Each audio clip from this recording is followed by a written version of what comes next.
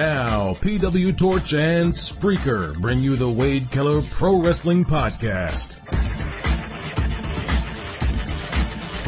10 years ago this week on the Flagship, James Caldwell guest hosted for me, and he was joined by Jason Powell from ProWrestling.net.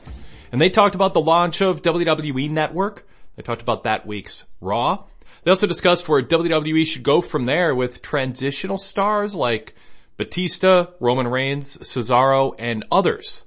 Plus the state of ROH and Impact Wrestling, and some mailbag questions in the VIP exclusive after show. This originally dropped on February 25th, 2014, and it is today's Wade Keller Pro Wrestling Podcast, 10 years ago flagship flashback for Wednesday, February 28th, 2024. Here we go. You are listening to the PW Torch livecast. Today is Tuesday. It's February 25th, 2014. This is Torch Assistant Editor James Caldwell hosting the show today for Torch Editor Wade Keller, who's currently finishing up this week's Torch newsletter. I mean, there's a ton to cover this week, so Wade is busy doing the newsletter. He'll be on the livecast Thursday. So Wade and I will be switching this week. But the constant here on the livecast this week is Jason Powell of ProWrestling.net. Jason, how are you doing today? I'm doing good, James. Don't let him lie to you, though. Wade has a rule that he and I can only, speak so many times, and we just saw each other on Sunday, so clearly he couldn't do the livecast with me today. He's got his quota. It was too much. Yeah, clearly too much. I have that effect on people. We'll touch on the Elimination Chamber pay-per-view. You said you and Wade were both there on Sunday. Man, a lot has happened since then. The network, Raw, Hulk Hogan, The Undertaker, John Cena, fake injury. There's no shortage of things to discuss. So, Jason, looking over these last 3 days, Chamber, actually 2 days, feels like 3 days. 2 days, Chamber, and Monday, with the craziness of Monday throughout the day. What's you're sitting here on Tuesday afternoon, what's sort of your takeaway from the last couple of days of craziness in wrestling? Boy, obviously the network is the biggest thing, despite Hogan, Taker, and all of that. I think the network has been the thing that I've just been paying the most attention to, being bombarded with when it comes to emails from people either telling me their network experience, whether it's positive, whether it's negative, and just also wanting to just sit back and try to check out as much as I can when I can. I got to be honest, James, I haven't even turned it on today. There's just been so much going on. It's one of those crazy times in wrestling. It's fun. Yeah, I was the same place you were pretty much throughout the day. And then I sat there 2:30, and I was like, I feel like I should watch the network and see what's going on. Because it is such new ground and territory for you and I covering wrestling. We cover it all day long. Wade Keller covers it all day long. So it's how much of the network are we supposed to be covering? Yesterday, Monday, I was going to do a 3-hour blog on the first 3 shows on the network. They're going to have they're going to have 3 original programs to start the deal, but then you couldn't access the network, so I kind of threw that out the window. But I'm with you. I'm kind of trying to figure out, how much of this show we'll be paying attention to, how much of it is the novelty until things kind of settle down. But then there's also the new programming, this Thursday with the NXT show and Superstars and Main Event and all that. So this is all very interesting. And it's, like you said, the big story is people having trouble, accessing it. There's, the on-demand issues. There's buffering issues. I've had this stream on for a couple hours since 2:30. And, a few buffering issues. I'm watching on Apple TV. That's how I set mine up. So, a lot of those first week of kinks to work out. And, do you sense this is going to affect how people view the network? Or you think, when their renewal comes up in 6 months, no one will even be thinking about this, this first couple of days and glitches? Yeah, I think, I've received some angry emails, not at me, but just at the whole system and the setup and people that, in some cases, some of them get so fired up, I'm surprised they don't. I might be the only person they're not blaming or angry with. And I just, you want it now, and I get that, but I think people need to kind of take a breath and realize it's week 1, and there are hiccups with things like this. It's a shame it didn't work, but it seems like they're being pretty upfront about hey, we're working on this, and here's a timeline for when it might be repaired or might be ready to go on this format. If this is still an issue when I talk with Wade at this time next week, then we have some real problems. I think the thing that was most encouraging was last night, the live feed. I didn't have really any hiccups. There might have been something with maybe my internet caused something, or there was like one little thing where I think somebody ended up, it looked like they were just repeating a line like 3 times or something like that. So I don't know if that was on, it could have just been a production thing. May not even had anything to do with the network. So there were some hiccups, but it went smoothly. And I think once they kind of get all the bugs worked out, people are going to just, okay, it didn't work out. You're going to have your angry fans that want their full week free trial because they don't have any intention of actually paying for this thing. But I can only be so sympathetic to them. I'm sure they'll do other free trials. Yeah, I thought the best part of the network yesterday was that live stream for the pre and the post game. I didn't have any hiccup. I do know what you said there. There was a slight hiccup, and it was like kind of it didn't catch up, and so like the pregame show like went a couple minutes over the hour because there was that buffering, and then I was like, how do I do this? Switching back to regular cable TV or your case satellite to watch Raw. So it was a unique experience covering Raw last night for the pregame show, the actual Raw postgame show. What was that going to look like? So Mondays are even more fascinating for you and me, Jason, covering Raw on an extensive basis. So we'll get to Raw in a second here. I want to get to phone calls right away. As we have just a ton of calls, so I want to jump right in. We'll definitely break down Raw, take your calls on that, plus the network. If anyone still wants to talk Elimination Chamber, Jason's the guy for that. He was there for it on Sunday. So, man, the Chamber just feels like it was like weeks ago, Jason, with everything that's happened. So it really does. It's kind of unfortunate. Yeah. But we'll definitely talk Chamber. And, of course, WrestleMania. We have pretty much the big four said, and, of course, the big question mark is how do they find a way to end the pay-per-view on a happy note? Based on how things stand. So that's kind of fascinating to discuss and predict. So we'll get all that with phone calls, and we'll take a lot of calls. And let's go ahead and start off in the VIP Express lane. First up is VIP member Mike out of Woodbury from the 651 area code. Welcome to the show, Mike. How are you doing today? Hey, great talking to you guys. Mike from Woodbury, Minnesota. How are we doing? Sounds good. Doing good. Still I've got yeah.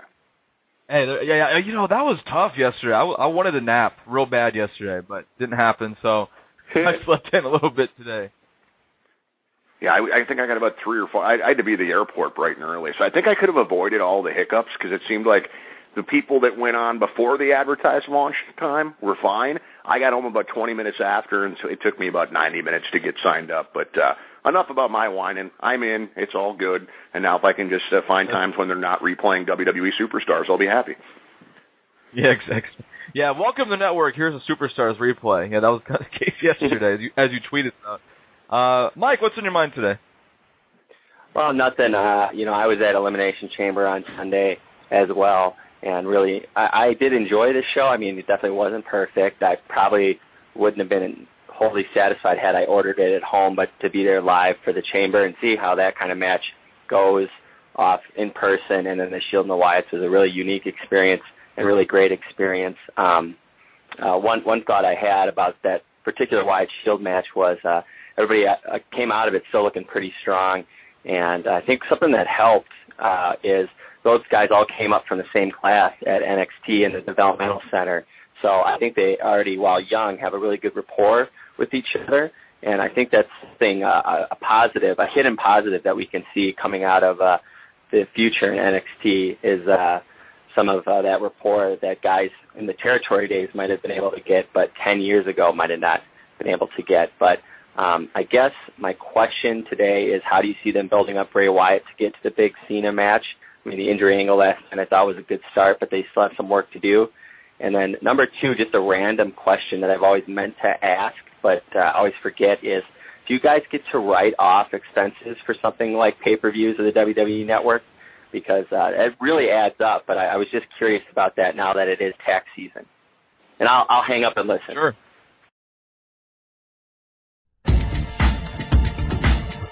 All right, good topics, Mike. Thanks for calling in. We'll take the tax thing first. Jason, I mean, this is our full-time job, so yeah, I write off pay-per-views, network, cable, internet, everything that I need to do my job. It's all tax write-off. So yeah, everything that I do work-related to tax write-off. Anything you'd like to add on that tax note, Jason? That's just it. Yeah, anything that is work-related is fair game, and so the network isn't even so much the costly part. We're gonna be saving money because of the reduction of pay-per-views. Of course, I'm like, hey, wow, a month without a pay-per-view, and then TNA has pay-per-views in March and April, so we're not going to quite see the savings just yet, but at least it's not a TNA and a WWE pay-per-view. But yeah, they're all write-off worthy. Everything is. Definitely. As far as Bray, Cena, throwing Roman Reigns, Bray Wyatt, Roman Reigns was a match, kind of as Mike talked about, a match that you would have seen in NXT, maybe a year or 2 years ago. Now it's the main event of Raw. I think because that six-man tag was so good on Sunday, it seemed like they tried to, let's do a singles match with, Reigns and Bray. Match didn't really take last night. You could go a lot of different factors, worn-out crowd, sort of a, I think Roman Reigns is better if they're making him the sympathetic babyface out of the Shield, or just the babyface in general coming out of the Shield. I think it's better if he remains sort of with the unit so that by comparison he looks more likable standing next to the other two. When you put him out there by himself, I think it's he's still in that early stage of developing into a babyface. I think the crowd's not quite ready for that. So it was I just thought it was really bad timing last night. So, Jason, what did you think about the main event last night? You saw the six-man tag in person pay-per-view. Then you get the one-on-one with Bray and Reigns on last night. And then what do you think about how they build to Bray and Cena at WrestleMania? Well, I think the match was just, I think they did overreact. They thought, we got this great reaction. Now let's put the leaders in the singles match. And, maybe I was excited about it when they announced it. I think we all should have seen it coming because we saw a split reaction at Elimination Chamber. It was, maybe 55-45 in favor of the Shield. There were a lot of people cheering for the Wyatts there. Roman Reigns, they want to be the babyface. They're not going to turn Bray Wyatt babyface, but they just don't have enough. The fans don't really seem to have enough hatred for Bray Wyatt yet. He hasn't done anything all that evil. He's an evil character that just hasn't really gone there other than attacking Cena, who gets that mixed reaction. So that was part of the problem. And, if Reigns is in there with somebody that the people want to see get roughed up, well, then you get a different reaction than you do where it's just they're waiting to be entertained. They're not really sure how they're supposed to react because it's not like Reigns has gone full-fledged babyface yet either. So it was just an awkward decision. Things livened up, fortunately. Seth Rollins, the guy who I thought really stole the show at the Elimination Chamber, he comes out, does that big flip over the top. There's buzz for the six-man. There's not so much buzz for the singles element of this. Wyatt, I don't know that having John Cena pretend like he suffered a really fluky injury, I don't see how that puts any heat on the Wyatts. I really praise Cena for the job he did selling that because I was wondering, I'm like, wow, it looked like maybe he did suffer a fluky injury. But I don't see how that really translates right now. They can certainly target that knee going forward, but I just continue to feel like it's too soon for Bray Wyatt to be in there with John Cena, and I just hope that this setting up the knee injury is setting up an excuse for Cena to lose. Not so much because I'm not trying to be an anti-Cena guy, but because I don't see the point in building up Bray Wyatt aggressively for the next 5-6 weeks, whatever it is, just to feed him to John Cena. Yeah, I'm with you on one of those points you made, which I think it's way too early for a Bray-Cena match at Mania. I know there's that sense of they got to make new stars, and Cena's a guy you can make a star with. I don't think it's the right time. I think this year's, and I'll just kind of big picture real quick for a second, get back to Cena and Bray, but I feel like this year's Mania, Jason, is off on all the timing. I feel like Brock and Taker is 3 years too late. They had the big UFC run-in. Man, everybody wanted to see that match. Didn't happen. Next year, didn't happen. Next year, Brock comes back. Didn't happen. Now it's like, okay, that thing happened. What was that? I think it was 2009. I think it was when they had that run-in at the UFC show. That's 5 years, or 4.5. That's a long time. I just don't sense there's a lot of that, I can't wait to see this right now. And part of that's because Brock Lesnar has been reduced as a draw. Cena Bray, I think, is too early. Obviously, Orton Batista is all way off. And then Bryan and Triple H was supposed to be Triple H and Punk. So I feel like this is all kind of pointing to some bigger problems, which is the timing, aligning the talent in the right way. You know, it's off to me, Jason. I mean, do you get the same sense, or do you kind of see maybe there's some ways they can, as you said, with Bray and Cena for the next 5 weeks, try to make this work and make the other programs work as well, or are they kind of stuck where they are? I think this is Vince got really stubborn. You know, you and Wade were reporting that WWE had creative meetings where anything was open for discussion as far as WrestleMania is concerned, and here we are looking at basically the same WrestleMania lineup. Now, maybe something happens with Batista. I know there's certainly, it appears he took a step toward maybe being a heel. Right now he's kind of he's playing the John Cena card, and I don't think it's going very well, and I hope that's not what they have in mind, where you can decide who to cheer for, because he's going to get booed. Anywhere it matters where there's television cameras present, he's going to get booed. The one match out of that I think there's going to be some real, Taker Brock is going to appeal to the masses more so than the hardcore fan. There's just, I think when the casual viewer sees those two names listed side by side in advertising, they're like, ooh, that's big. I don't know that it's going to play that way without the right build-up to just the hardcore fan who's going to be watching on the network or ordering the pay-per-view in most cases anyway. But the one I do see that I think clicks is Hunter and Daniel Bryan, because they have the built-in storyline. They have the history. I always thought it was weird that it was going to be Punk in the first place, because Bryan's the guy with issues with Hunter, more so than Punk ever has. But it's also the match that people don't want to see because they want to see Daniel Bryan challenging for the title. So even that's a bit awkward. So, yeah, to get back to what you were saying, yes, James, I totally agree. Yeah, and like you said, I thought, okay, maybe there's an opening. McMahon might change his mind. But everything points to the stubbornness, like you said. And so I'm wondering, and we put this poll up on PWTorch.com today of, what's the best way to end WrestleMania? Like, how do you make this thing work? And right now, with 2,500 votes cast, 68% going with Daniel Bryan somehow winning the WWE title after the Batista-Orton match, which they kind of had Paul Heyman tease with Brock Lesnar on Raw last night. So they're at least acknowledging it for Brock, not for Bryan. Another possibility is, whoever wins Batista-Orton, Bryan comes out, knocks out both guys, stands over both of them with the belt. Obviously he doesn't win the belt, but he stands over them. The crowd's doing yes. The show closes on sort of a bittersweet note. He's not champion, but he's standing tall at the end. Jason, is there a way to get there to that point of a happy ending at WrestleMania where the crowd's just not, that was an okay WrestleMania. Let's look forward to the next night's Raw.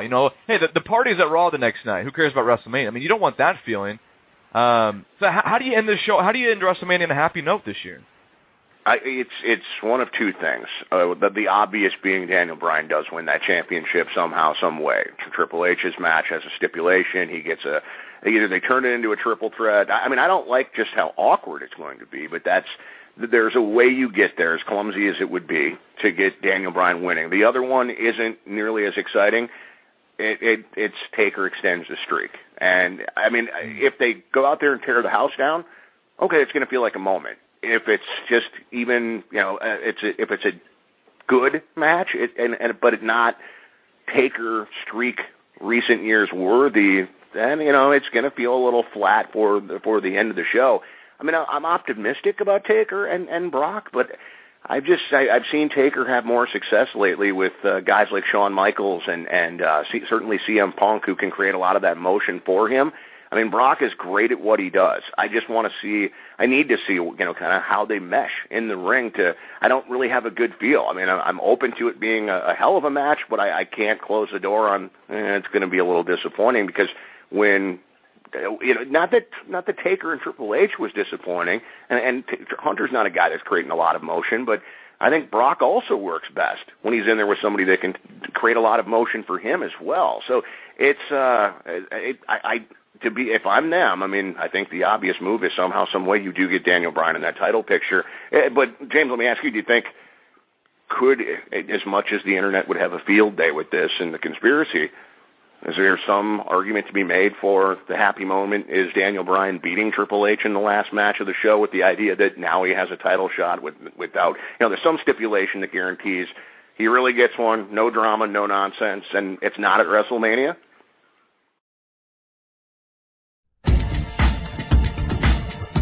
That's interesting, because the two that I've put in my mind as going on last are either Taker Brock or Batista Orton. Brian Hunter, I mean, that would be the match that's had the most build. If you go back to SummerSlam in August, obviously that issue's been there longer than the two. If you look at just this current timeline, obviously Taker and Brock had their deal 5 years ago, but in this timeline, that'd be interesting. Yeah, I mean, Brian beats Hunter, and by virtue of that, he gets the title shot at the next pay-per-view. That might be a way to have the happy ending and it not feel like, really kind of depressing that Brian's not champion coming out of WrestleMania for the audience that wants to see the journey complete. So yeah, I could see that happening. Plus Hunter would get to go on last. I'm sure he'd love that, so that. Oh my gosh, the fans will have a field day. I'm telling you, the conspiracy theorists will just go crazy over that one. I know, right? Yeah. I mean, I'm not ruling anything out. I mean, they've got a big four that doesn't feel like a big four yet. Maybe it does by the time they get to, April 6th. But, I guess Brian Hunter's got to be considered as maybe going on last. I think that's got to be a possibility to at least consider going forward. So we'll see. Jason, let me get you a chance to plug your website. You're at ProWrestling.net. And why don't you talk to the live cast listeners about your website and your membership page? Absolutely. On ProWrestling.net today, my WWE Raw hit list. The WWE Raw viewership numbers just came in, and those are available on the main page right now at ProWrestling.net. Strong first hour. Not so much for the third. I mean, we don't know what the overrun did, which featured a lot of The Undertaker and Brock Lesnar segment there. But it was one of those nights where it started strong and kind of worked its way down. But those numbers and a lot more, all the news of the day available on the main page of ProWrestling.net. If you are interested in membership, it is an ad-free version of the website. You get all the exclusive audio content that we offer, and it's a ton. A lot of times we're doing the ProWrestling.net live show on Mondays. That's 90 minutes in length. That is an all-access show at blogtalkradio.com/ProWrestlingDotNet. So when you're done here, go take a listen to that. But in addition to that, the members are getting anywhere between 6, 7, 8 hours of exclusive audio content. Oftentimes the .NET Weekly Show has first-run news items and certainly all the analysis of the week as well. Chris Shore and I, and then I usually get together with another co-host sometimes on Friday. We've broken that one into 2 parts, and there's just tons of audio content available, including the .NET Countdown Show that'll be up tomorrow with Jake Barnett and Will Pruitt, counting down the best and worst moments of the week. Yes, they were doing it before WWE did. Anyway, all the membership details are available right there on the main page of ProWrestling.net. There's a sign-up area, and for as little as $5.50 a month if you take the annual option, you can have access to all the perks of membership. If you just want to try it out for 1 month, see if it's for you, that's cool too. $7.50. But again, all the details available at ProWrestling.net. And if you have any questions, hit me up on Twitter at ProWrestlingNet. Leave the dot out of that one, at ProWrestlingNet. Very good. Let's go on with some more phone calls. We're going to stay in the VIP Express lane. And next up is VIP member Tyler at the 559 area code. Welcome to the show, Tyler. Please, we know your name. Go ahead. What your thoughts are today? Hey, this is Tyler from Hanford, California. I'm going to keep it short and sweet. What's your mind? Typical network question. I have a Roku player, and I'm not getting all the pay-per-views. I'm not getting anything from like 2006 to 2001, and I just want to know if you've been hearing anything else about that. Also, one more. On my Galaxy Note 3, I can't log into the network on my phone. It says, unable to connect to the responder. Please try again later. And it's been saying that ever since I've subscribed. That's all from me. Keep up the great work. And if any other callers have the same problem, voice it. Okay, thank you. Sure. All right, good call, Tower. Thanks for calling in. I had not heard those issues on the Roku or the Galaxy, Jason. Had you heard those from your readers? No, but thank you for calling WWE Network customer support. We are experiencing some heavy traffic issues, and we hope to have all of your issues resolved very soon. What was that statement WWE had yesterday? They're working aggressively. I think they're aggressive in their attempts to reconcile these issues, yeah. I think that was the right word. To be serious, I don't have a Roku player. I'm hooked up on PS3 and PS4, and things have gone for the most part smoothly. But I know Xbox 360 is the one they're saying is Microsoft's come out and said there's an issue with it. No timetable there. Do you remember the one that were saying? I think it was like 20% of the users are having issues with video on demand, and they hope to have that resolved by like 5 today. And I'm guessing they meant Eastern time, but I don't even know. So if it's something you haven't checked out recently, you might want to check out again or keep checking it tonight to see if they make good on that. But, not to be rude at all, but I really would, if you're having major issues, try to contact their customer service and see what they can do for you because, James, believe it or not, I just found out today Bruce Mitchell has a Roku box, and I never thought Bruce Mitchell would be the guy you go to for technical questions, but he has a Roku box. He could have really come in handy here. I know, right? Yeah, we need to have Bruce call into the show and let us know how it's doing for him. But, I got the Apple TV at Best Buy, and now he's like, that's about as far as I'm going to go with streaming media. I'm a cable TV guy, and so I caved in and got the Apple TV, so I at least access the network. I have an iPhone, but I don't like to be bombarded with devices, and I feel like I don't use them, and I don't get my money's worth from them. So that's just how I am. So I got the Apple TV, and it's pretty cool. I have it on my right now the network is they've got the Legends. I guess it's not a Legends Roundtable. It's just the Sean Brett DVD they put on demand. So it's kind of cool to see that. A lot of old school footage. A lot of the Attitude Era when guys went to shows without their shirts, Jason, or they lost them at some point during the show. It was either the tank top or the shirtless guy in the front row. Oh, that was like the Attitude Era. So, did you see any of that, Jason? Any shirtless men walking around at the Chamber on Sunday? No, the most disturbing thing was I shave my head and people are always asking me like, man, isn't it cold? And it's like, I don't think hair gives that much protection. It's never bothered me there. So I can walk around downtown without a hat on and people think I'm nuts. But I saw a 12-year-old kid, 10 to 12 years old, with his family, walking around in a short-sleeve T-shirt, going over to wait in a long line in the freezing cold. No shirtless people. That you usually get in Green Bay at Lambeau Field. But since last night was indoors, there was no need for that. I like it. I had to get you on a Vikings-Packers talk somehow, some way. But after did you see that one guy? He started it at Raw last night. My God, he had the anti-Minnesota sign. How dare he? Yeah, there was a "Go Pack Go" chant, I think, during one of the matches too. I'm sure that was cringeworthy. So yeah, I had a play role Wade to get a little Minnesota talking on the show today. So Wade will be happy about that. There we go. Good stuff. Yeah, Tyler, thanks for the call. We're going to go to another VIP member, Tyler. This is from the 905 area code. Tyler, welcome to the show. Let us know what's on your mind today. Tyler from Aurora, Ontario. Hi, James. I just wanted to comment on Batista and Randy Orton. And I'll full disclosure, I was never a Batista fan at all. But I don't know how they can do a Batista-Randy Orton match, even for the title, even third from the top.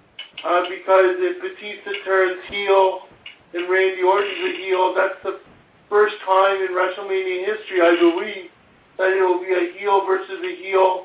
And even if they turn Randy Orton face, they've got him so bad, like they've written him so badly over the last month from being a kiss up to the McMahons that it wouldn't work. And secondly, I would just like you guys' opinions on, do you think the crowds are becoming more and more defiant now? Like usually it happens the night after WrestleMania.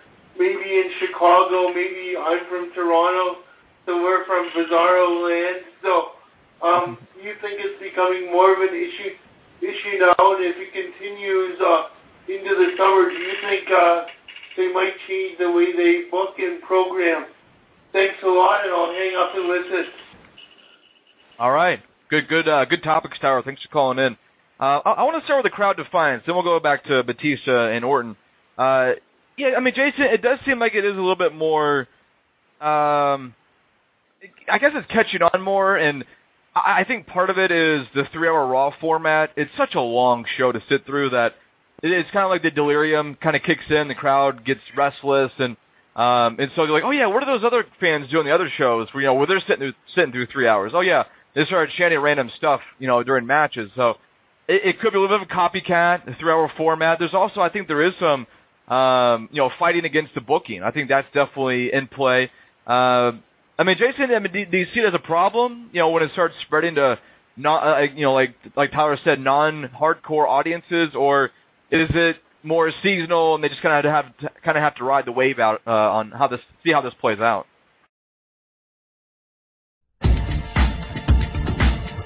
I think they should embrace it. I mean, you can't go all the way with the Attitude Era for the obvious reasons of sponsorship and everything, but they seem to have a younger, rebellious male audience that is going to, especially pay-per-views they're turning out at, Pittsburgh, I was told was, and I assumed it was more of a Pittsburgh-heavy crowd, but as people are saying that were there now, there's a lot of people that kind of traveled all over from the East Coast because it was a Rumble. The Chamber was, by and large, a Minnesota crowd, and it really was, comparing it to some of the other events I've been to in Minneapolis that WWE's brought here in the last couple of years, it was just a younger, boisterous crowd where, you had some families, but it's night and day compared to what happens for instance, even the SmackDown taping I went to back the day after Labor Day in September.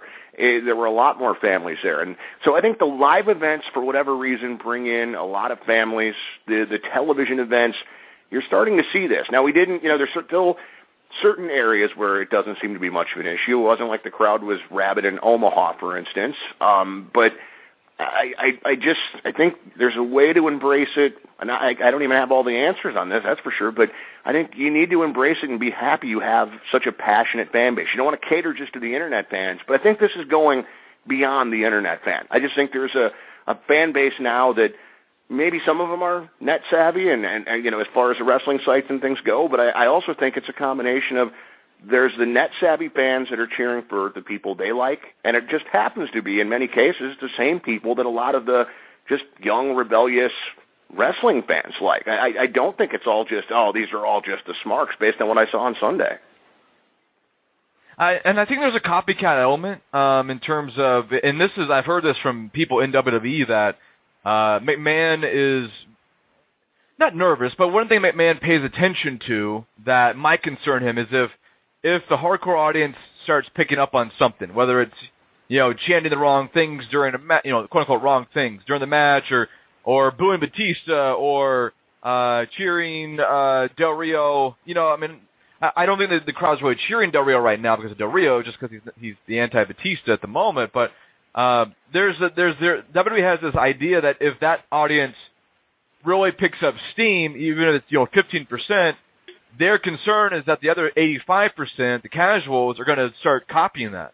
And they're going to say, oh, well, that's kind of cool. I'm going to start doing that. And I bet that's why, they were so resistant to the Daniel Bryan stuff early on. Because early on, that was a very hardcore crowd doing the yes stuff, the night after WrestleMania 2 years ago. But then it picked up steam for all, the casuals are doing it now too. And so at that point, you can't really deny that anymore. It's not just, 15% of your audience doing the yes stuff.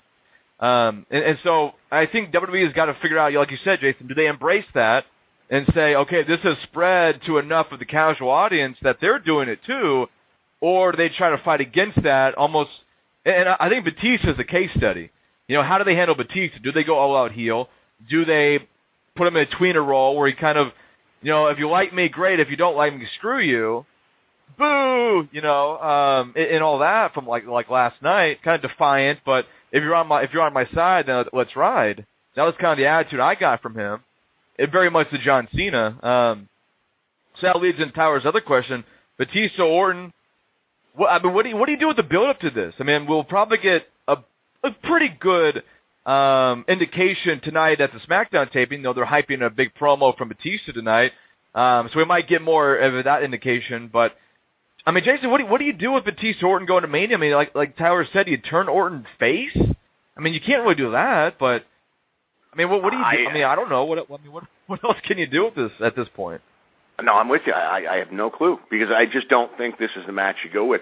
It plays into, it's not, that the young rebellious crowd that maybe isn't just, considered what they would label smarks. I just think there's an audience out there, a growing audience, that wants today's stars. They want their generation stars.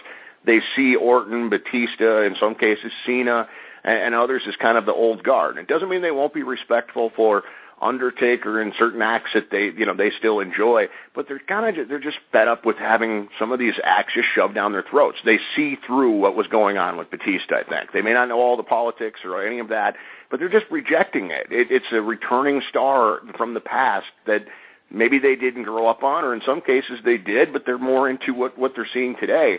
I think if Batista turns heel, it's a really weird scenario. If they're just hell bent on going Orton and Batista, it's not, they can't go two heels. I fear that they're going, well, shades of gray. It'll be great. No, it won't. Look at last night's Raw. There was a lot of shades of gray there, and matches like Sheamus and Christian, where there's not a definitive heel in there. Christian's heelish, but not a heel. It was a good match, but the crowd's not into it. Bray Wyatt and Roman Reigns, same thing. They can't go that way. So I either you do turn Randy Orton, which just seems like a weird, strange move that would come out of nowhere to do a double turn with these guys. At that point, if Batista turns, I have Orton stay heel, and I get Daniel Bryan in that match somehow. I just don't know. Anything else is just going to feel so awkward and bizarre, and certainly just a cluster when it comes to what you're doing with your WWE World Heavyweight Championship match on the biggest stage at WrestleMania. Yeah, they're at the cluster stage, most definitely. I mean, that show last night captured a lot of the booking problems going into Mania. Biggie Langston, the crowd really only gets into him when he drops the straps for the big ending. Otherwise, when he's doing his offense, the crowd's kind of quiet. And and then matching him against Cesaro last night was such a mistake, I thought. That's another one. Shades of gray. Cesaro is like he's with Zeb, and Zeb's a heel, kind of, but he's a comedy heel. The fans like Cesaro, but they're not ready to turn him face. They seem to kind of like Big E. But you put them together, it's like, who are they supposed to cheer? There was, just look at that card last night that they gave, and there's so many just examples of that, where they're putting people together that there's not really a set, firm baby or heel with a lot of heat, and so they're just leaving it up to the fans to decide in a weird way, and the fans are just kind of sitting there waiting for something to happen because they don't know what they're supposed to do. And they end up just cheering the cool stuff, like the big swing, or the 10 forearms for Sheamus, or, the New Age Outlaws doing their shtick, and then the Usos, cut it off and they get booed. It's like, we have problems here. There are major problems going into Mania, and I don't know. I mean, they've got to sort it out. So, Tyler, to answer your question, there is no answer right now. They've got to figure out what they're going to do and how to solve a pretty glaring problem going into Mania. So, we'll see what they do. Next up, VIP Hotline, 773 area code, Tony. Welcome to the show, Tony. What's on your mind today? Gentlemen, how are you guys? Pleasure to talk to both of you. Doing good. Good to talk to you. Two questions really quick. The first one is I'm from Chicago, and I'll be at Raw on Monday the 3rd. Any word if either Hogan, Undertaker, or Brock will be there this Monday? Because I've been looking everywhere, but I can't find any confirmation on those guys. Good question. Let's check WWE page. They've got Brock is advertised, or at least he's listed. So Brock's, I guess, the main special play. Jason, I don't see Taker being on Raw every week. Maybe one more in March, and then the final show before Mania. But I'm going to imagine this is going to be Paul Heyman doing a lot of talking for Brock, trying to antagonize Undertaker before Mania. I mean, I don't think you need to put Taker on every Raw before Mania. I mean, is that kind of how you see it playing out too? I think less is more with a guy like Hogan too. Just the less you see them, the bigger it seems, and the more you see them going into WrestleMania, just the less impact they're going to have. So. Yeah, I would say, do you know off the top of your head how many weeks we have until Mania? I should know this, and I'm just drawing a blank here. I'm pretty sure it's 5. We got the 3rd. Oh, if you count yesterday, it's 6 weeks. You got the 3rd, the 10th, 17th, 24th, 31st. So 5 Mondays in March, and then yesterday. So 6 weeks of build-up. So, yeah, maybe I could live with every other week at the most for Taker, but yeah, I mean, I like your idea of maybe 2 more times. Yeah, maybe the Monday the 17th. They're in Texas, so that's a close drive. I'll be at the SmackDown tape on the 18th, so maybe the 17th for Raw and then the 31st for the go home. I think that makes some sense. It's just you got to protect Taker, especially we haven't talked about this yet, Jason. But he looked old last night. I mean, like not legend old, but like aged. And I don't know how that's going to affect his performance. I mean, is that just on the surface, but on the inside he's healthy and ready to go. I don't know, but he looked aged, very aged last night. So that was interesting. The goatee helped. So Tony, go ahead. I'm sorry. The reason I asked is just because obviously Punk's been missing, and just having been a bunch of the cards lately in the past 3-4 years, that crowd, like when Money in the Bank came along, we were cheering for Punk a good 45 minutes before those cameras even went on, and I mean hard. And come the main event, we were still going hard. So if they don't do, they're gonna I'm just thinking about what they're gonna do what we're gonna do to Batista. If there's no Punk, that crowd's gonna get really hostile. So that's what I was thinking. What are they gonna throw out there to distract us? And then even I think the kid from Breaking Bad's got a host, and I like the guy. I love the character. I love him as an actor, but they better keep him backstage with vignettes, because if he comes out to that ring, I feel bad for him. They can get really nasty out there.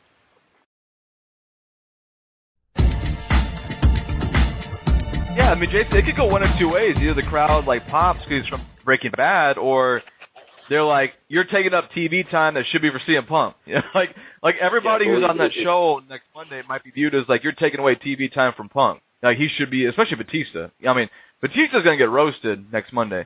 But Jason, like Tony said, the operative word there is distract. Well, I don't know if they can ignore that anticipated response. So what are they? What can they even do to distract? With a 3-hour show, this isn't just a 2-hour Raw or 2-hour SmackDown. This is a 3-hour Raw. How do you distract them for 3 hours? Yeah, that's just it. These shows go on. You can try to give them, you can just load up and try to give them the hottest show you can, and there's still going to be those lulls. There just is. And Aaron Paul is a phenomenal actor, and so it seems like one of the real nice guys in Hollywood. And I'm excited about it until I remember that, oh yeah, it's WWE writing whatever he's going to do. This is probably going to be horrible. So I agree. Keep him backstage and away from the live crowd. Yeah. Backstage skits with everybody. I'm trying to think obviously the what they're promoting is Need for Speed. That's the movie, but he's known for Breaking Bad. So I'm trying to figure out which WWE characters would even match up for a skit. I can't think of anybody who's culturally relevant. At a top. At a not Hulk Hogan nostalgia, but. It's CM Punk's the only one. John Cena's not that. I guess Daniel Bryan's the closest one. They have someone who's pop culture relevant today. I guess you could throw in somebody else for a comedy bit like Santino, but gosh, that would be. My guess is the movie involves.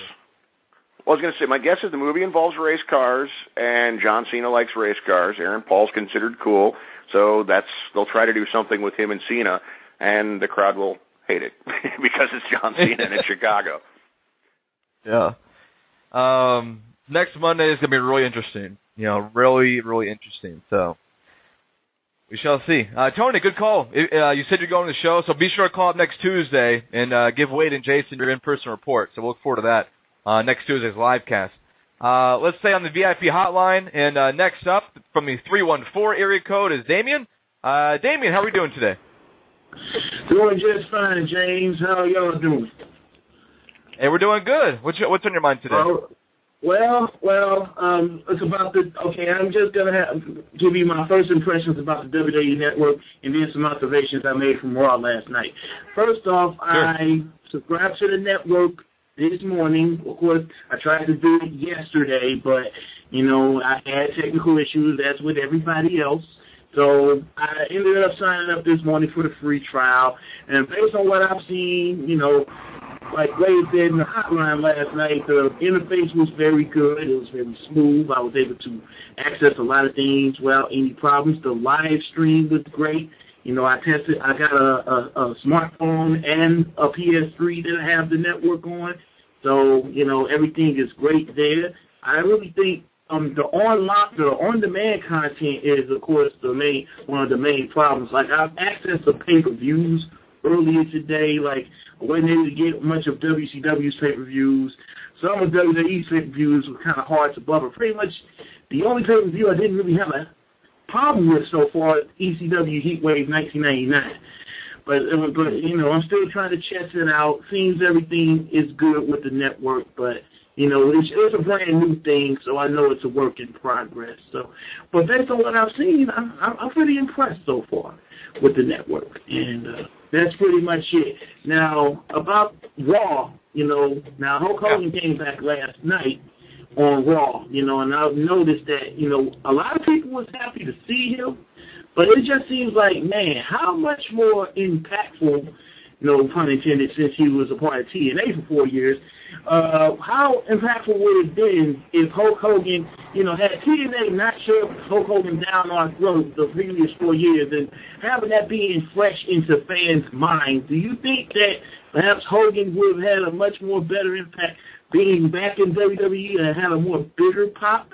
You know, I just want to get your thoughts about that, and that's all I have. Thanks, guys. Sure. All right, good call, Damien. Thanks for calling in.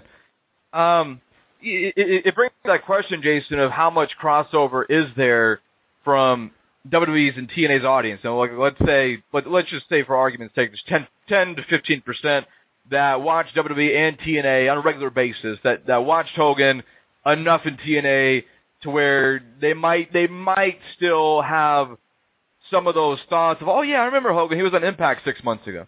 I think that's a small audience, though, so I don't know how much of carryover there is to his return to WWE. But is it more? Well, I'll just throw to you. What are your thoughts on the TNA effect? And is it a bigger issue? Let me throw this one. A bigger issue that it's like the fourth or fifth time he's kind of come back, and it's the nostalgia's maybe wearing off a little bit, and the audience is getting a lot younger where they might not even recognize Hogan as much as an audience 5 to 6 or even when he was back 7 years ago. I mean, take it wherever you want to go on those two factors of what might be affecting the reaction he's getting right now. Well, I think it's both of those things with the age, and you know, just and the repeated comebacks, and it means something, but it's not. I don't think people are really expecting or have this burning desire in most cases to see Hulk Hogan get back in the ring. And so that takes some of the appeal away. You know, kind of like when Rock was coming back to host WrestleMania, it was like, that's cool. We didn't know he was actually going to get in the ring until after that event. And it was like, well, it's cool to have Rock back, but damn, I wish it was a match. So there might be some out there that, you know, if there are those that have some desire to see it, they might kind of have that feeling. And for everybody else, it's just like, well, it's a WrestleMania host. We saw this with him.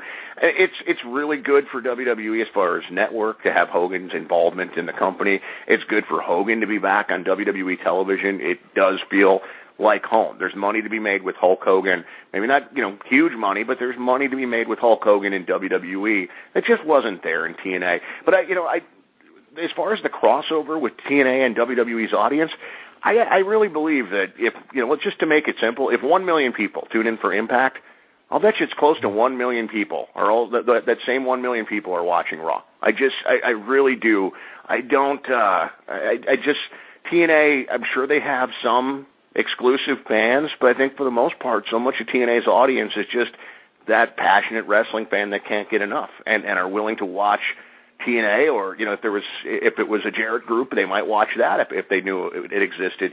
So I do think there's some crossover, but, you know, even with those fans that maybe they saw Hogan in TNA for the last few years, I think they're still happy to see him back home. It just doesn't pack this huge punch like it did before when you could see this matchup or this matchup. It just doesn't mean as much to them without that because he's just a host.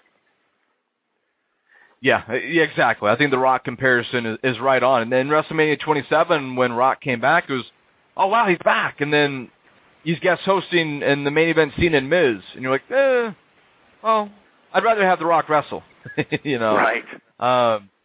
So, it is, even though I think people recognize Hogan can't wrestle, I still think there's that sense of like, well, I'd rather him do something physical, not just guest host, to make it seem like it's actually worth my while to pay attention in a way. You know, because what does a guest host even do at Mania?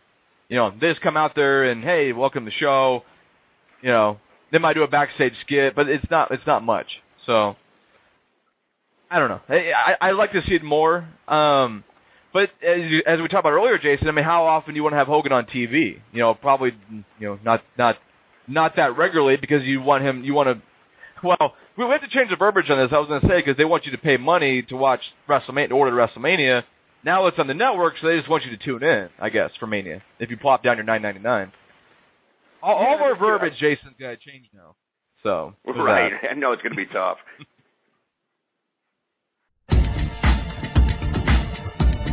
Let's see. Good call and a good topic there. Let's go to our next phone call on the VIP hotline. 479 area code. You're up next. I believe this is Corey. Corey, how are you doing today? Fine. How are you doing? Doing great. What's in your mind? Yeah, I just got a couple things about the WWE Network, the Raw Sure. post and pregame shows. How much do you think their opinions, the panels, is scripted, and how much do you think they know the outcomes as far as what's going to happen on the show? And I was wondering if you guys knew why they're not showing any of the Nitros on the network, and that's all I have. Thanks. Sure. Jason, have they said why Nitro is not available? Or I'm assuming that's going to be rolled out, but have they said anything specifically about Nitro? No, but keep in mind, they really didn't tell us that we were going to get Raw or ECW TV. There was a lot of confusion about that, where people thought everything was going to be available right out of the gate. And I was actually surprised when I saw there were as many Raw episodes as there were. It's not everything, but there's select years you can go to, including the first year, which I really appreciate. So I guess I haven't even looked for Nitro. So I'm assuming he's correct in saying that. Just give it time. You know, I do think slowly but surely they're going to start to add a lot. It would be nice to have the early Nitros on there as well, if they're not right now. Maybe you wait next time, the next time your deal's coming up 6 months from now, maybe they add that as a perk to keep you happy. Yeah, I think let's see, what's 6 months from now? March or we're in February still. Feels like already March. Yeah, so that's what, that's like around SummerSlam-ish, September-ish. So yeah, I would imagine by then they'll have rolled out more content where they can hype it and say, oh, look what we've added the last 6 months. And we've added Nitro and all the ECW shows and all these DVDs, the DVDs I'm sure they'll put on the network too. So yeah, I think, like you said, that'll slowly all just kind of roll out over time.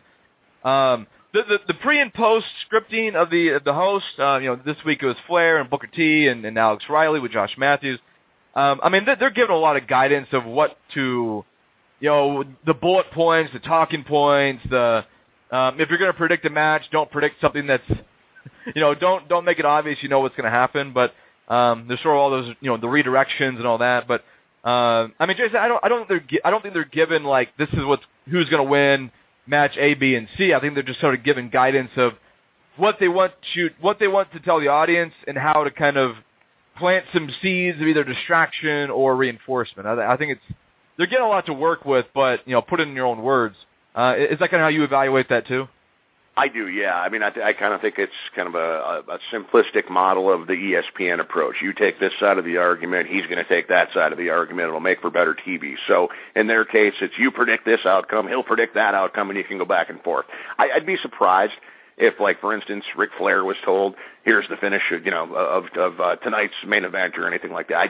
I don't think they work that way. I mean, there might be some special circumstances where it makes sense to do that, but on a weekly basis to sit down all the co-hosts of the pre-show and say, here's what we're going to do, I don't even think it's necessary unless you just want them basically to avoid making that prediction. If there's something like you're doing a surprise, well, if, let's say, underdog Daniel Bryan's going to beat Brock Lesnar, okay, then everyone predicts Brock Lesnar. And, the guys on the panel are going to know at that point, okay, so Bryan must be going over, but it doesn't mean that they're sitting there telling him, okay, Brock's going to lose tonight, so you got to make sure you pick him. I think it's just kind of read between the line stuff. Yeah. And by the way, Jason, are you telling me that Stephen A. Smith and Skip Bayless is predetermined? Come on. Come on. No, I would never say such a thing. I can't even watch it. I really can't. I mean, and so much of the political talk shows too. It's pro wrestling. You know, it's you take this side, I'll take this side, and they'll just bicker it out, and people just eat it right up. And it's like it's a version of pro wrestling. Controversy creates cash. Yeah. Well, they don't have shades of gray like WWE does. Right. Yeah. The shades of gray is the random person they bring in via satellite to kind of throw in a thought or two, and then they both attack him. So there's that. Right. Yeah. The shades of gray guy gets attacked at all times. Yeah, from both sides.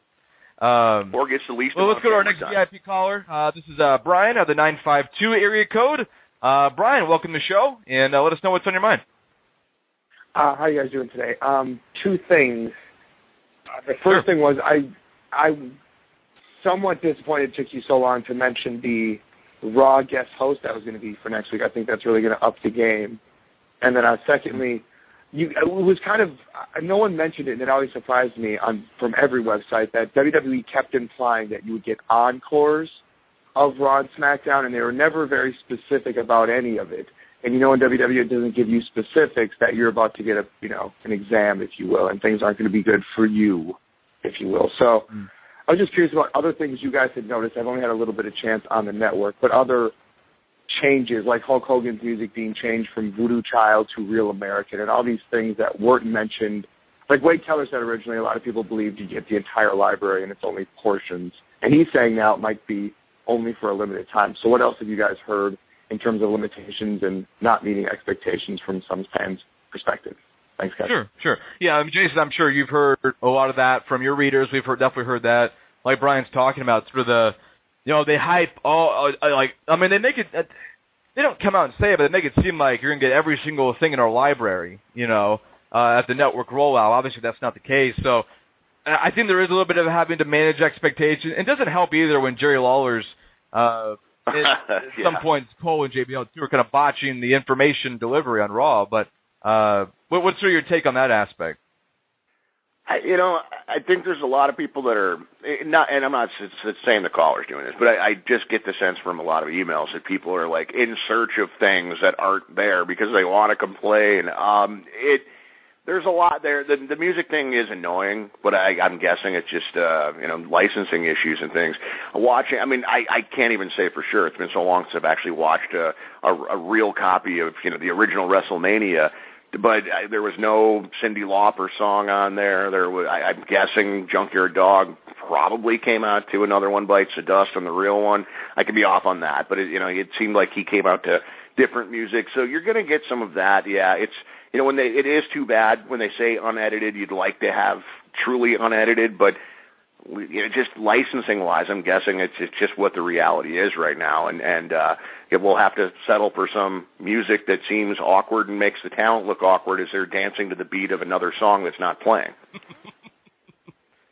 Oh, yeah, that's a great way to describe it. Dancing to the beat of the wrong song, or mouthing the words to the wrong song, based on how it's presented on the edit. So, yeah, it's gonna be fascinating to kind of look back through all this. Like, I don't remember it that way, and then pull out your DVD and compare it, and look at that. So yeah, there's a lot of that. There was that lawsuit. WWE got hit with that lawsuit from I can't remember the first name, but Papa. I think he claimed licensing for a lot of the music. So there's that lawsuit that's going on that's going to affect a lot of the tape library aspect, and that's I haven't heard whether that's been resolved or not. So I'd imagine that's still going on, which will be an issue. So yeah, there's a lot of little things that are going to be different, and it's just some of it's like not serious, but okay, that's distracting. Some of it's humorous.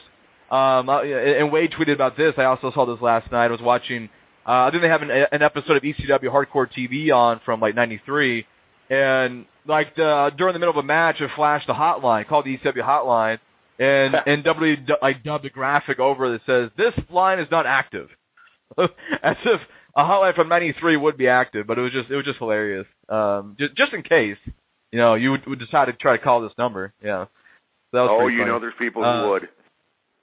Oh, yeah. Hey, let me see if it's still active. Yeah, let me check it out. Yeah.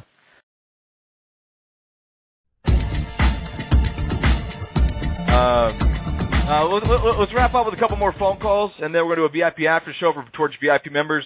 Next phone call is Joel at the 952 area code. Joel, welcome to the show, and let us know what's on your mind. Hey, guys. Hey, Jason, do you remember me? I was a kid in the CM Punk shirt at the K-Fan booth. Oh, I do, yeah. Good to hear from you. Yeah, it was a pleasure meeting you there, talking a little bit well. about wrestling. Yeah. I just wanted to say that it was great meeting you there. And the one kid who did not get to meet Yrs Ago, we made sure that he went home happy with the DVD. So he was all good to great. go. Very cool. Yeah. And I just wanted to ask you, do you still have the same opinion? Do you think that Minneapolis got screwed by Green Bay again and they got the better show, or do you think Elimination Chamber was a good show? You know, I guess it depends what you're looking for. If you're looking for all-out star power, then it was last night. If you're looking for really good wrestling with what's likely going to end up, well, I think certainly is going to end up as a match of the year candidate in the six-man tag, then Minneapolis got a really good show. If nothing else, I thought Minneapolis had the better atmosphere. The Green Bay crowd, I can't even, I'm not going to pick on them, but it's kind of the formula of Raw. The pay-per-view had a lot of undercard matches that seemed throwaway, but we don't have the commercial break, so we have to that they have to sit through at Raw, and that adds to the fatigue as well. And so we certainly had the better atmosphere based on what I saw on television last night. But yeah, you know what? I'll even back up and say I think I'm happy that I was at the Chamber rather than last night's show. It just wasn't as smoking hot as I thought it was going to be. I'd agree with that. I thought it was a much better show than Monday night, because it's the pay-per-view. We get the better events. But I was also going to ask you to talk about your experience at Mick Foley's comedy show, because I know I was at the same show as you, and I just want to get your thoughts on that and see if some other, wrestlers are going to become, kind of go on the road, do tours after wrestling and talk about their stories, how Mick Foley mostly just kind of does stories instead of comedy jokes and stuff. So I just want to get your thoughts on that. I thought Mick did a really good job. I've got some poor hearing, and unfortunately the area I was in, the speaker above us either wasn't turned up or wasn't working, so I struggled to hear a little bit with some of the background noise. But everything I heard, the one thing that stood out to me is he's very poised. He's really comfortable up there, and who knows when that developed for him. But he's just up there. He's always got a smile on his face. He's having a good time. He's trying to make sure that he knows it's like mostly a wrestling audience, but he also tries to cater to the non-wrestling fans who maybe get dragged to the show or something like that. It's fun. I definitely recommend it to anybody out there. Foley's coming to your town. I'd be surprised if you didn't have a really good time. As far as like others doing it, Jim Ross is stepping into that starting, I think, this weekend even in New York, and he'll be at WrestleMania as well. It's, I'm sure there's going to be plenty of guys who try. It really depends on the promotion of these things. Hulk Hogan did Hulk Hogan and Friends, and I think and then he did one with Eric Bischoff, and sometimes it's just the promotion isn't there. And even though it's a guy that you would think there's going to be an audience for this, there's not. So it has to be the right guy, and he has to have the right personality. And I think right now that right guy is Mick Foley for sure, and we'll see on JR. I wish that one was in Minnesota too, because I'd love to go see it. Yeah, I thought it was a great show. Well, thanks, guys. I look forward to seeing you again at some event, Jason. Sounds great. It was really nice to meet you. Yep, thanks, guys. All right. Yeah, good call, Joel. Thanks for calling in. And I'm glad you brought that up for Jason to talk about Mick Foley. That's something that I'm going to have to check out at some point when I get to see Foley do his comedy. I'm very intrigued to see how he does. And like you said, Jason, how does he compare to other guys who've tried it? Like I said, the Hogan and Jim Ross starting up too. So, he seems to have that down. And I think he's invested in it to where he actually cares about it. And you can kind of see that in his work, as you kind of touched on. Yeah. Well, he does. I don't know if he'd want this out. I'll give you just a really quick one. I know we're going to wrap up. But he, for instance, he cares so much about it that our mutual friend Brian Fritz of BetweenTheRopes.com was there. He checked with Brian because Brian's seen two previous shows. He actually went out of his way to check with Brian to see, hey, what did I open and close with last time? Because he's got he can mix it up a little bit, and he wanted to make sure Brian saw a little bit different show. So, he's really into it. It's not just the same show he's doing every night. He's answering, different fan questions and things like that. So he's got multiple versions of his act down to try to keep things fresh, and I believe he's going to really shake things up, probably starting with WrestleMania even. Well, that's good. That's good. I mean, that's a good story, to add to, this is a career for Foley, not just, something he's doing in between WWE's, runs as a Saturday Morning Slam GM. He's really invested in this as a career. Let me go to another VIP call. Sarge out of the 601 area code. I believe this is the Sarge. What's on your mind today, Sarge? Yeah. Can y'all hear me perfectly today? Yeah, we can hear you good. Go ahead. Okay. This is what I want y'all to check into. It's stuff going around that next year's WrestleMania, Vince has done a soprano chokehold to tell the city that they can't let anybody else hold any other wrestling events like Ring of Honor's going to be in West Wingo on the outside and the WrestleCon and stuff. They don't want that around it. Is that the truth there? Because I know I'm going to try to make it for WrestleMania in case I can't make the actual card itself. I'm going to do the WrestleCon and that kind of stuff. I just want to know, have y'all heard anything about them doing next year's WrestleMania like that? Sure. I asked WWE about that, and they sent me back a statement. I'll read the statement. This was back in January. They said, this was about 25 days ago. WWE is currently in the planning stages for WrestleMania 31. We're exploring all of our options for venues in the local area as we work to confirm the details for WrestleMania week. So that was their official statement. Yeah, Jason, there has been some of that, if they're trying to shut out, the usual companies that run WrestleMania weekend. Have you heard anything about this story since, it kind of broke in January-ish? Really what everyone else has. I don't know if the statement they gave you is an indicator that, well, maybe once they get everything locked down what they need, then that lift will come, they'll lift it, and whatever's available, people can scramble to get, or if that's just kind of buying a little time because they don't want to say, yeah, we're kind of being the bad guys here. I say they're the bad guys, but hey, when you're the biggest game in town, maybe you don't want everyone kind of glomming off your signature event. They may look at it like that's money that could be coming into our pocket, but I hope they also stop and think that, this is, maybe you take away a little bit of the luster of WrestleMania weekend. If people that travel in that, it's not just WrestleMania and the Hall of Fame for them, they enjoy going to all these other events. And if those events, they make it, they'll obviously find an area as close as they can to run. I don't think they're going away, but maybe it just becomes a little bit of a hassle. And so the fan that couldn't wait to go to WrestleMania weekend and see all these different wrestling events before maybe just isn't as likely to go. I hope it's, I think selfish, it's not selfishly, but just, I guess ideally WWE will realize that, it's not taking that much money away from us. And really, I think that weekend is really providing a pretty big economic boom to some of the smaller promotions, and they could really use that. But, I don't know. It's a tough spot, James, because, can you blame them? I know the fan reaction is going to be, well, yeah, that's just wrong. How could they do that to fill in the promotion? But if you have that kind of stroke and you're looking at it going, well, that's money we could be making, I can see where they're coming from on this. To me, part of it, too, is how much of the audience is coming to WrestleMania weekend for the entire experience. They don't want to just go to Mania and the Hall of Fame. They want to see some other wrestling, and that's the place to see the most wrestling for one weekend the whole year. If you take not take it away, but if you block it out, like let's just say Ring of Honor, Dragon USA, WrestleCon, it's all gone. The only thing in San Francisco Bay is WrestleMania, the Hall of Fame, and Access. Is that I wonder how much would that cut into the number of people coming to Mania weekend? Right. The international contingent. That's what that's the unknown to this. Would they be damaging their own business by taking away the aspect that some people like as a nice supplement or complement to the WrestleMania stuff too? Absolutely.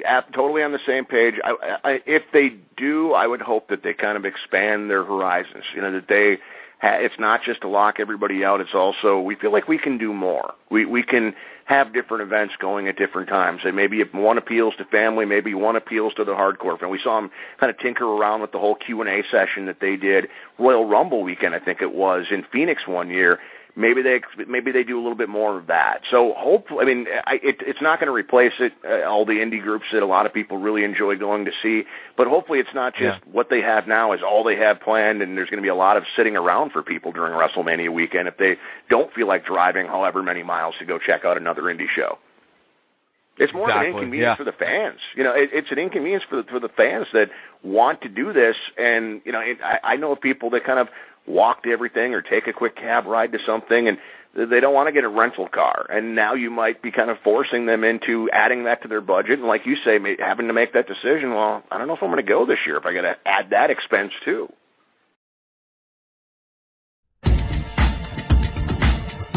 Yeah, I mean, you end up driving to, you know, Central California to Fresno for a Dragon Gate show. I mean, that's not going to fly. You know, I've driven up and down California a lot, and I mean, obviously we're just isolating WrestleMania 31, but yeah, I mean, if you start stretching people beyond the Bay Area and Silicon Valley, and you know, forcing them all, you know, almost to Oregon or, you know, down to Fresno, yeah, I mean, that's people are gonna be like, you know what,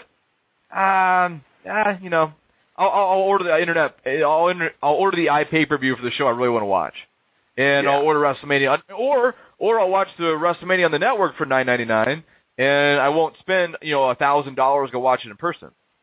So, and I'll see the Hall of Fame, and I'll probably see a lot of live programming that weekend from the different access events. I mean, they may kind of, with the network, they need to be careful. That might be something where they do start to give people the perception that, boy, I can kind of see almost everything at home now. Do I really need to be down there? Especially if they're going to make it tough for me to go to those indie shows. And especially if WrestleMania is very corporate, like it was last year, you know, this past year, right? With, you know, just feeling like, gosh, like this is WrestleMania, and then, you know, you basically show up for the Raw after Mania, you know, like that's the destination, and is that worth it? So, the very interesting times for WWE. They're kind of a cross section, Mania and network and all this, and how's it all work out and business, and so we'll see how it plays out. We're going to wrap up the live portion of the live cast now. Sarge, thanks for your call to close us out. I know we didn't get to everybody. Tune in tomorrow. Livecast at 5:30 Eastern with Pat McNeil. He's got an all-star panel. He'll definitely take your phone calls. There's no shortage of things to talk about this week in wrestling. So tune in tomorrow, 5:30 Eastern. VIP members, stick around for the after show with me, Torch Assistant Editor James Caldwell, and Jason Powell of ProWrestling.net. We'll talk to you guys on the other side. All right, we're now in the VIP after show portion of the show today here on the live cast. We've got a couple good email questions that came in, a lot of good calls today. Very much the network customer service discussion, plus Raw, and man, a lot of stuff going on before Mania. So that's all stuff, you know, and you and Wade will be breaking down a lot the next couple of weeks going to Mania. So let's touch on some general topics. So we got a good email from Julius out of Indianapolis, a VIP member. He's got three questions about sort of the face and the heel thing. Jason, we've kind of touched on that a little bit during the live cast. His first question, what's the logic behind a heel act having a face routine, like the New Age Outlaws? This week we had the Usos getting booed because they interrupted the Outlaws, you know, introduction. How can a face get over when the heel is trying to get cheers and crowd participation? Jason, what are your thoughts on that first question?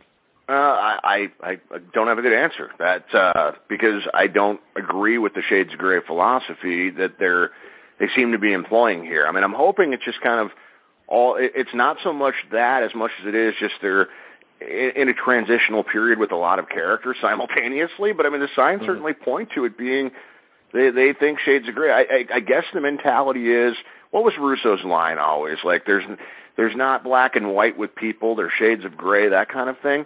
But the wrestling industry, James, it was built on babyface versus heel. That's what draws money. It's not the shades of gray. And maybe you can have that occasional exception, but to take that approach across the board, I think it's foolish. I think it's one of the things that really separates pro wrestling from UFC, for instance. You know, UFC has its advantages, obviously, but and they kind of adopt some pro wrestling mentality in the way they hype their fights. I mean, Ronda Rousey out there outright saying at her previous fight that she's a heel and using wrestling terminology.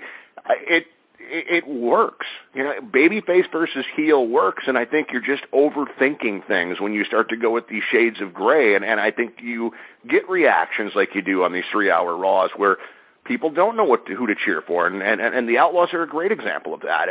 We're going to give you the big babyface entrance routine, and then we want you to boo us. What? It doesn't make any sense. Mm-hmm. Yeah.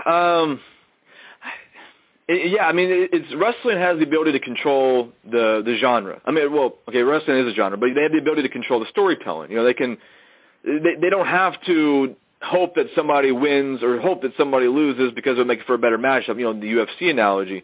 It's a fictional environment, so you can tell your story with the good and the bad. And Russo's philosophy was, nobody wants that. Well, wrestling is its own separate entity where it doesn't have to be mirroring real life. I mean, does anyone believe that Hulk Hogan could beat everybody for 6 straight years, or John Cena could be on top for 8 straight years without losing losing his spot? I mean, NBA stars, you think LeBron James is going to be around forever, but eventually he's going to fade out. That's reality. But in wrestling, you control the reality and you tell your story that way. And I think that the shades of gray is a really bad philosophy. Because you're trying to be so like real life that, it's like when you shoot somebody off the ropes, you never do that in a fight. So it instantly kills that. So you've got to play within the genre, and the genre is good and evil. And I feel like right now, I mean, Biggie Langston, Cesaro, Reigns, Swagger, Sheamus, Christian, Outlaws, Usos, they're all straddling this line of, what am I supposed to react? How am I supposed to feel about these guys? And last night's, like you said, was like the cross-section of all these acts in transition in one little setting, which made for a very interesting show last night. Cesaro being a guy in transition, that's also someone Julius brought up. What do you do? What do you do with Cesaro if you want to turn him face? Do you? And this is part of this question. I'll kind of throw my own spin on it. What do you do with Cesaro to turn him face? Do you have Zeb dump him? Do you have Cesaro choose to break free and be his own man, to where the crowd can fully embrace the big swing and the act?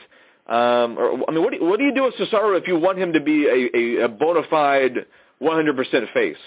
I mean, it's tough because I think people will be forgiving because it has become just, comedy heat, not even heat, just it's a comedy heel act with Zeb out there telling more one-liners and holding funny signs than it is like, it'd be a little tougher, I think, if Zeb was just heat magnet and was saying all these outlandish things and Cesaro was going along with them, truly hateful things. What he says now is outlandish, but in a comedic way. I mean, you could do. There's ways you can do it. Maybe Zeb does go not within. He goes too far, not like where they need to like censor or anything, but just like for Cesaro's taste, where he gets that ooh out of the crowd and Cesaro kind of shoots him a look, and maybe backstage I'm certainly not endorsing the hidden camera trick, and I know they're trying to keep things in the ring, and that's great, but maybe backstage they do. You catch Cesaro kind of telling him he's not cool with this. This isn't what he signed on for. He kind of put up with the quirky politics because he thought he and Swagger could be a great tag team. Or it's as simple as, Zeb does decide that you're not a real American. I'm siding with Jack Swagger because he is one. Because, I think they could stay together and be a great tag team. And if you just whittled away the Zeb silliness, maybe you have him still there. Maybe he changes his ways and he takes a more serious approach. Or maybe it just Zeb moves on to something else, somehow, some way. They just stay together. Because I think people are going to be most likely disappointed this year by Cesaro's push. It looks to me like he's going to feud with Swagger. I'd love to think that, he's going to climb that mountain and he's going to be near the top and having all these great things happen. And if that happens, great. But if they don't have that in mind, I think you're better off just building them up, stripping away the real American silliness, and making them just a kick-ass tag team. Yeah, like dominating the tag division and have the Usos actually have somebody to chase that's, within the age range, not to go to the old age Outlaws line, but I feel like the Outlaws are just a nostalgia act that's for some reason still on the TV show and with the tag belts. And I think that's hurt the tag division a lot because the Outlaws act is either very babyface-ish with the whole ritual and the intro, or they're so like the style of WWE of wrestling in WWE has advanced to more athletic, high flying, fast paced, longer matches. The Outlaws aren't capable of doing that. At least they haven't proved that yet. They're doing a lot of stalling and a lot of sort of Road Dogg's kind of doing a little bit of comedy with the stalling, and it doesn't fit. It's very out of place for where wrestling is right now in WWE, which is interesting to say and look at now. But it's advanced, and I don't think the Outlaws fit. So yeah, I like the idea of somehow or another the Real Americans get the belts and the Usos chase. I think they could have some good matchups. And Cody and Goldust. We've seen Cody and Goldust have really good matches with the Real Americans that, quite frankly, weren't taken all that seriously because they were the Real Americans. It just was the act was. I mean, they'd have these good matches where they looked like they were threats to the champions, like a night after losing to Los Matadores in a comedy act. Exactly. Yeah, and now Road Scholars. We're going back in time. Now Cody and Goldust are on Superstars and 8-man tags. It's sort of disappointing to see where they've gone as a tag team. So, and Outlaws to blame. And then you mentioned, or we kind of touched on the Roman Reigns for a second there. The Shield. I mean, what do you do with the Shield right now, Jason, going into WrestleMania? I mean, do you have Reigns split off and do the face turn and he faces Dean Ambrose 1-on-1, or what do you think they should do with the Shield going into Mania? To be honest, I'd love to see them stay together because I still think there's so many unanswered questions about Roman Reigns, and they're, they see the guy night in, night out. For instance, James, they know what he looks like with his shirt off. I mean, think about that. We don't cosmetically, it sounds silly, but yeah, maybe he wears the same outfit, but probably not. We don't. I mean, the shirt comes off, and cosmetically, people might just reject him if it doesn't look right to them. You see the match with Bray Wyatt last night. The crowd reacts to his big offense, but he's not polished.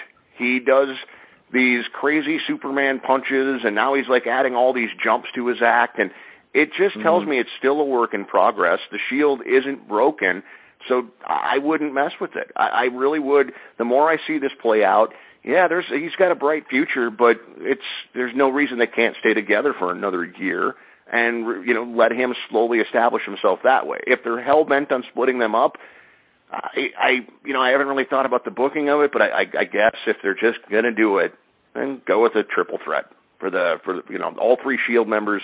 If nothing else, for the attraction of it, the Shield crumbles and they're all gonna go compete in this triple threat for the U.S. title.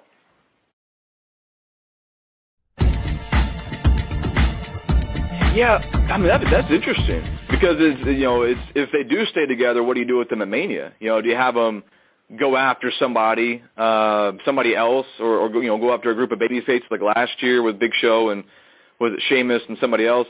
So I'm curious. Yeah, maybe the three-way for the U.S. title. That's interesting. I hadn't thought about that possibility. So that's interesting. I got another email question. This one's from a .NET member Mark. He says he's got a question. He said Jason's commented before that he's hopeful that when Triple H takes over from Vince McMahon, he was curious if Wade, I'll play the role of Wade, feels the same way. That maybe the booking would change when Triple H takes over from Vince. And the example being NXT, which just seems to be more coherent. And maybe Vince is kind of losing it as he's aged, which there might be some signs of. But Jason, talk about. Well, I'll go to you, and then I'll kind of throw my thoughts on this too. For our VIP members, what are your thoughts on when and if? It's pretty much assumption. When Triple H takes over, whenever that time is, how do you see things changing? Will things be more coherent?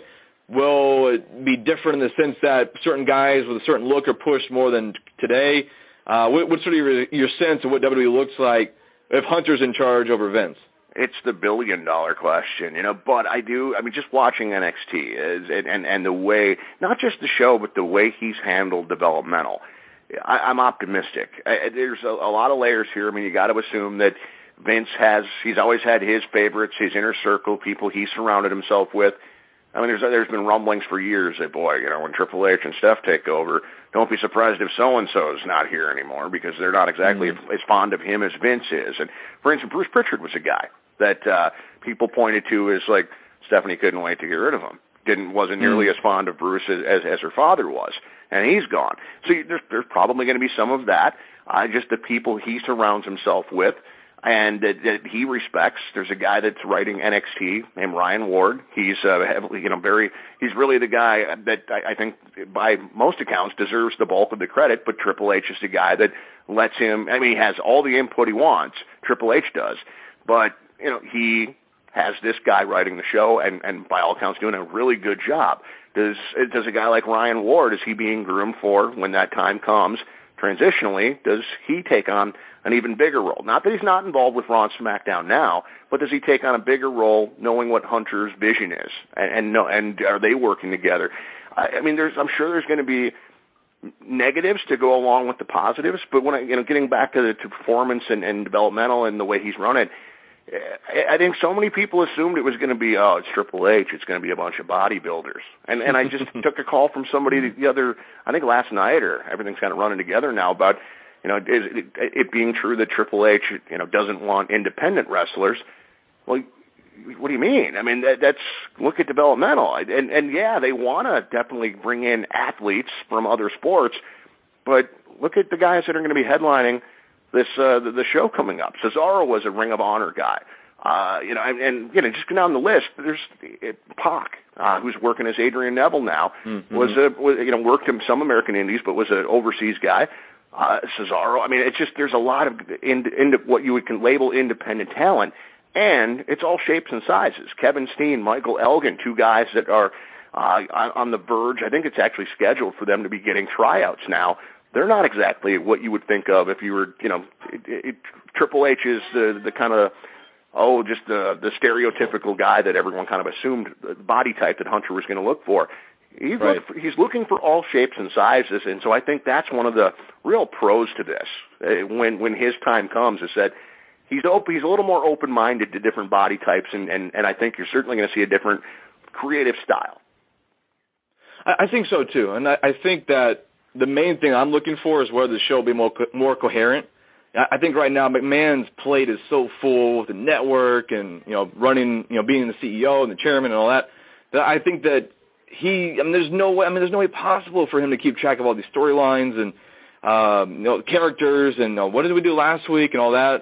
Especially launching the network yesterday.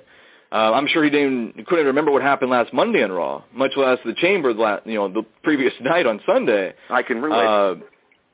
Yeah, exactly, and that's his business, and we cover it. And if we have trouble keeping track of all this stuff, imagine him and being the miles that's on him mentally, being in charge of creative for so long. So I'm looking forward to a day when maybe it's more coherent and there is more of a natural build to conclusions and programs that are actually conclude. Don't just disappear. So that's what I'm anticipating. I don't know if that's going to be the case, but I imagine it will be. And all the other things are kind of the variables of, what kind of wrestlers, and like you mentioned, some guys that are very, very much not a Triple H body type. Kevin Steen being prime example. But yeah, they might be getting a shot. So it's all very much, like you said, $1 million question. So we'll see about that. And real quick, how does he hold up? Vince lives this, eats, breathes, sleeps wrestling. Hunter's a guy with kids, and he's very passionate about this. But I've already had people question. Heck, it was probably about a year ago. I had somebody ask, kind of say, I don't know how Hunter's going to hold up here long term with this. It's quite the grind, and it wasn't like the signs were showing. It was just kind of knowing his personality. Yeah, he's wired for this, but is he going to be the guy that wants to live on 3 hours of sleep for the rest of his life, as Vince McMahon claims he does? And those are just questions we don't know the answers to. Great point. We'll save some TNA discussion for next week, Jason, when you're on with Wade for the final Tuesday before lockdown. So we'll earmark TNA for next week's after show. I wanted to close with a sort of a humorous question from VIP member Ideen out of Maryland. He says, hey guys, has Batista heat surpassed X-Pac heat? That's the new measuring stick for genuine disdain for a wrestler. Add that term to the Smart Mark Dictionary. And thanks, and have a wonderful day. Jason, Batista heat versus X-Pac heat, what are your thoughts? I say there's a difference. X-Pac heat was more go away, we're disinterested heat is basically the definition of that one. Batista is more, there's some of it, but it's more rejecting. I still don't know that it's completely directed at Batista as much as it is just the situation. And with Brian. They don't want him in this role. So there's some difference. I get what he's saying, but there's actually some differences in the style of heat that I'm just not putting into to words very well. Yeah, it's a little bit, I think it's more situational for Batista. Yeah, I mean, he didn't come back in the best shape. He hugged the authority in the storyline context. That didn't help.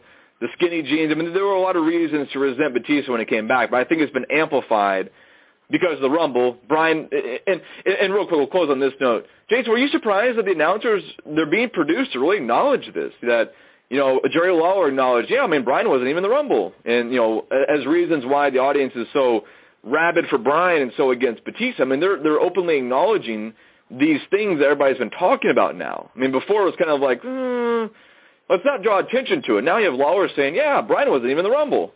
Or is all that going to be, streamlined into the storyline, which is the authorities kind of against Brian? Yeah, I don't know which way to go on that. It does. It tells me they have a direction now. They know where they're going with this. I don't know exactly where it is. Maybe it is a heel turn tonight. It would be very odd for them to do a full-fledged heel turn on SmackDown rather than Raw. But, maybe they'll surprise us. I think it'll certainly take another step in that direction, if nothing else. But I think they know where they're going. They know it's going to be Triple H and Daniel Bryan, so it's time to add a little sympathy for Bryan. He didn't get this opportunity. He was screwed here.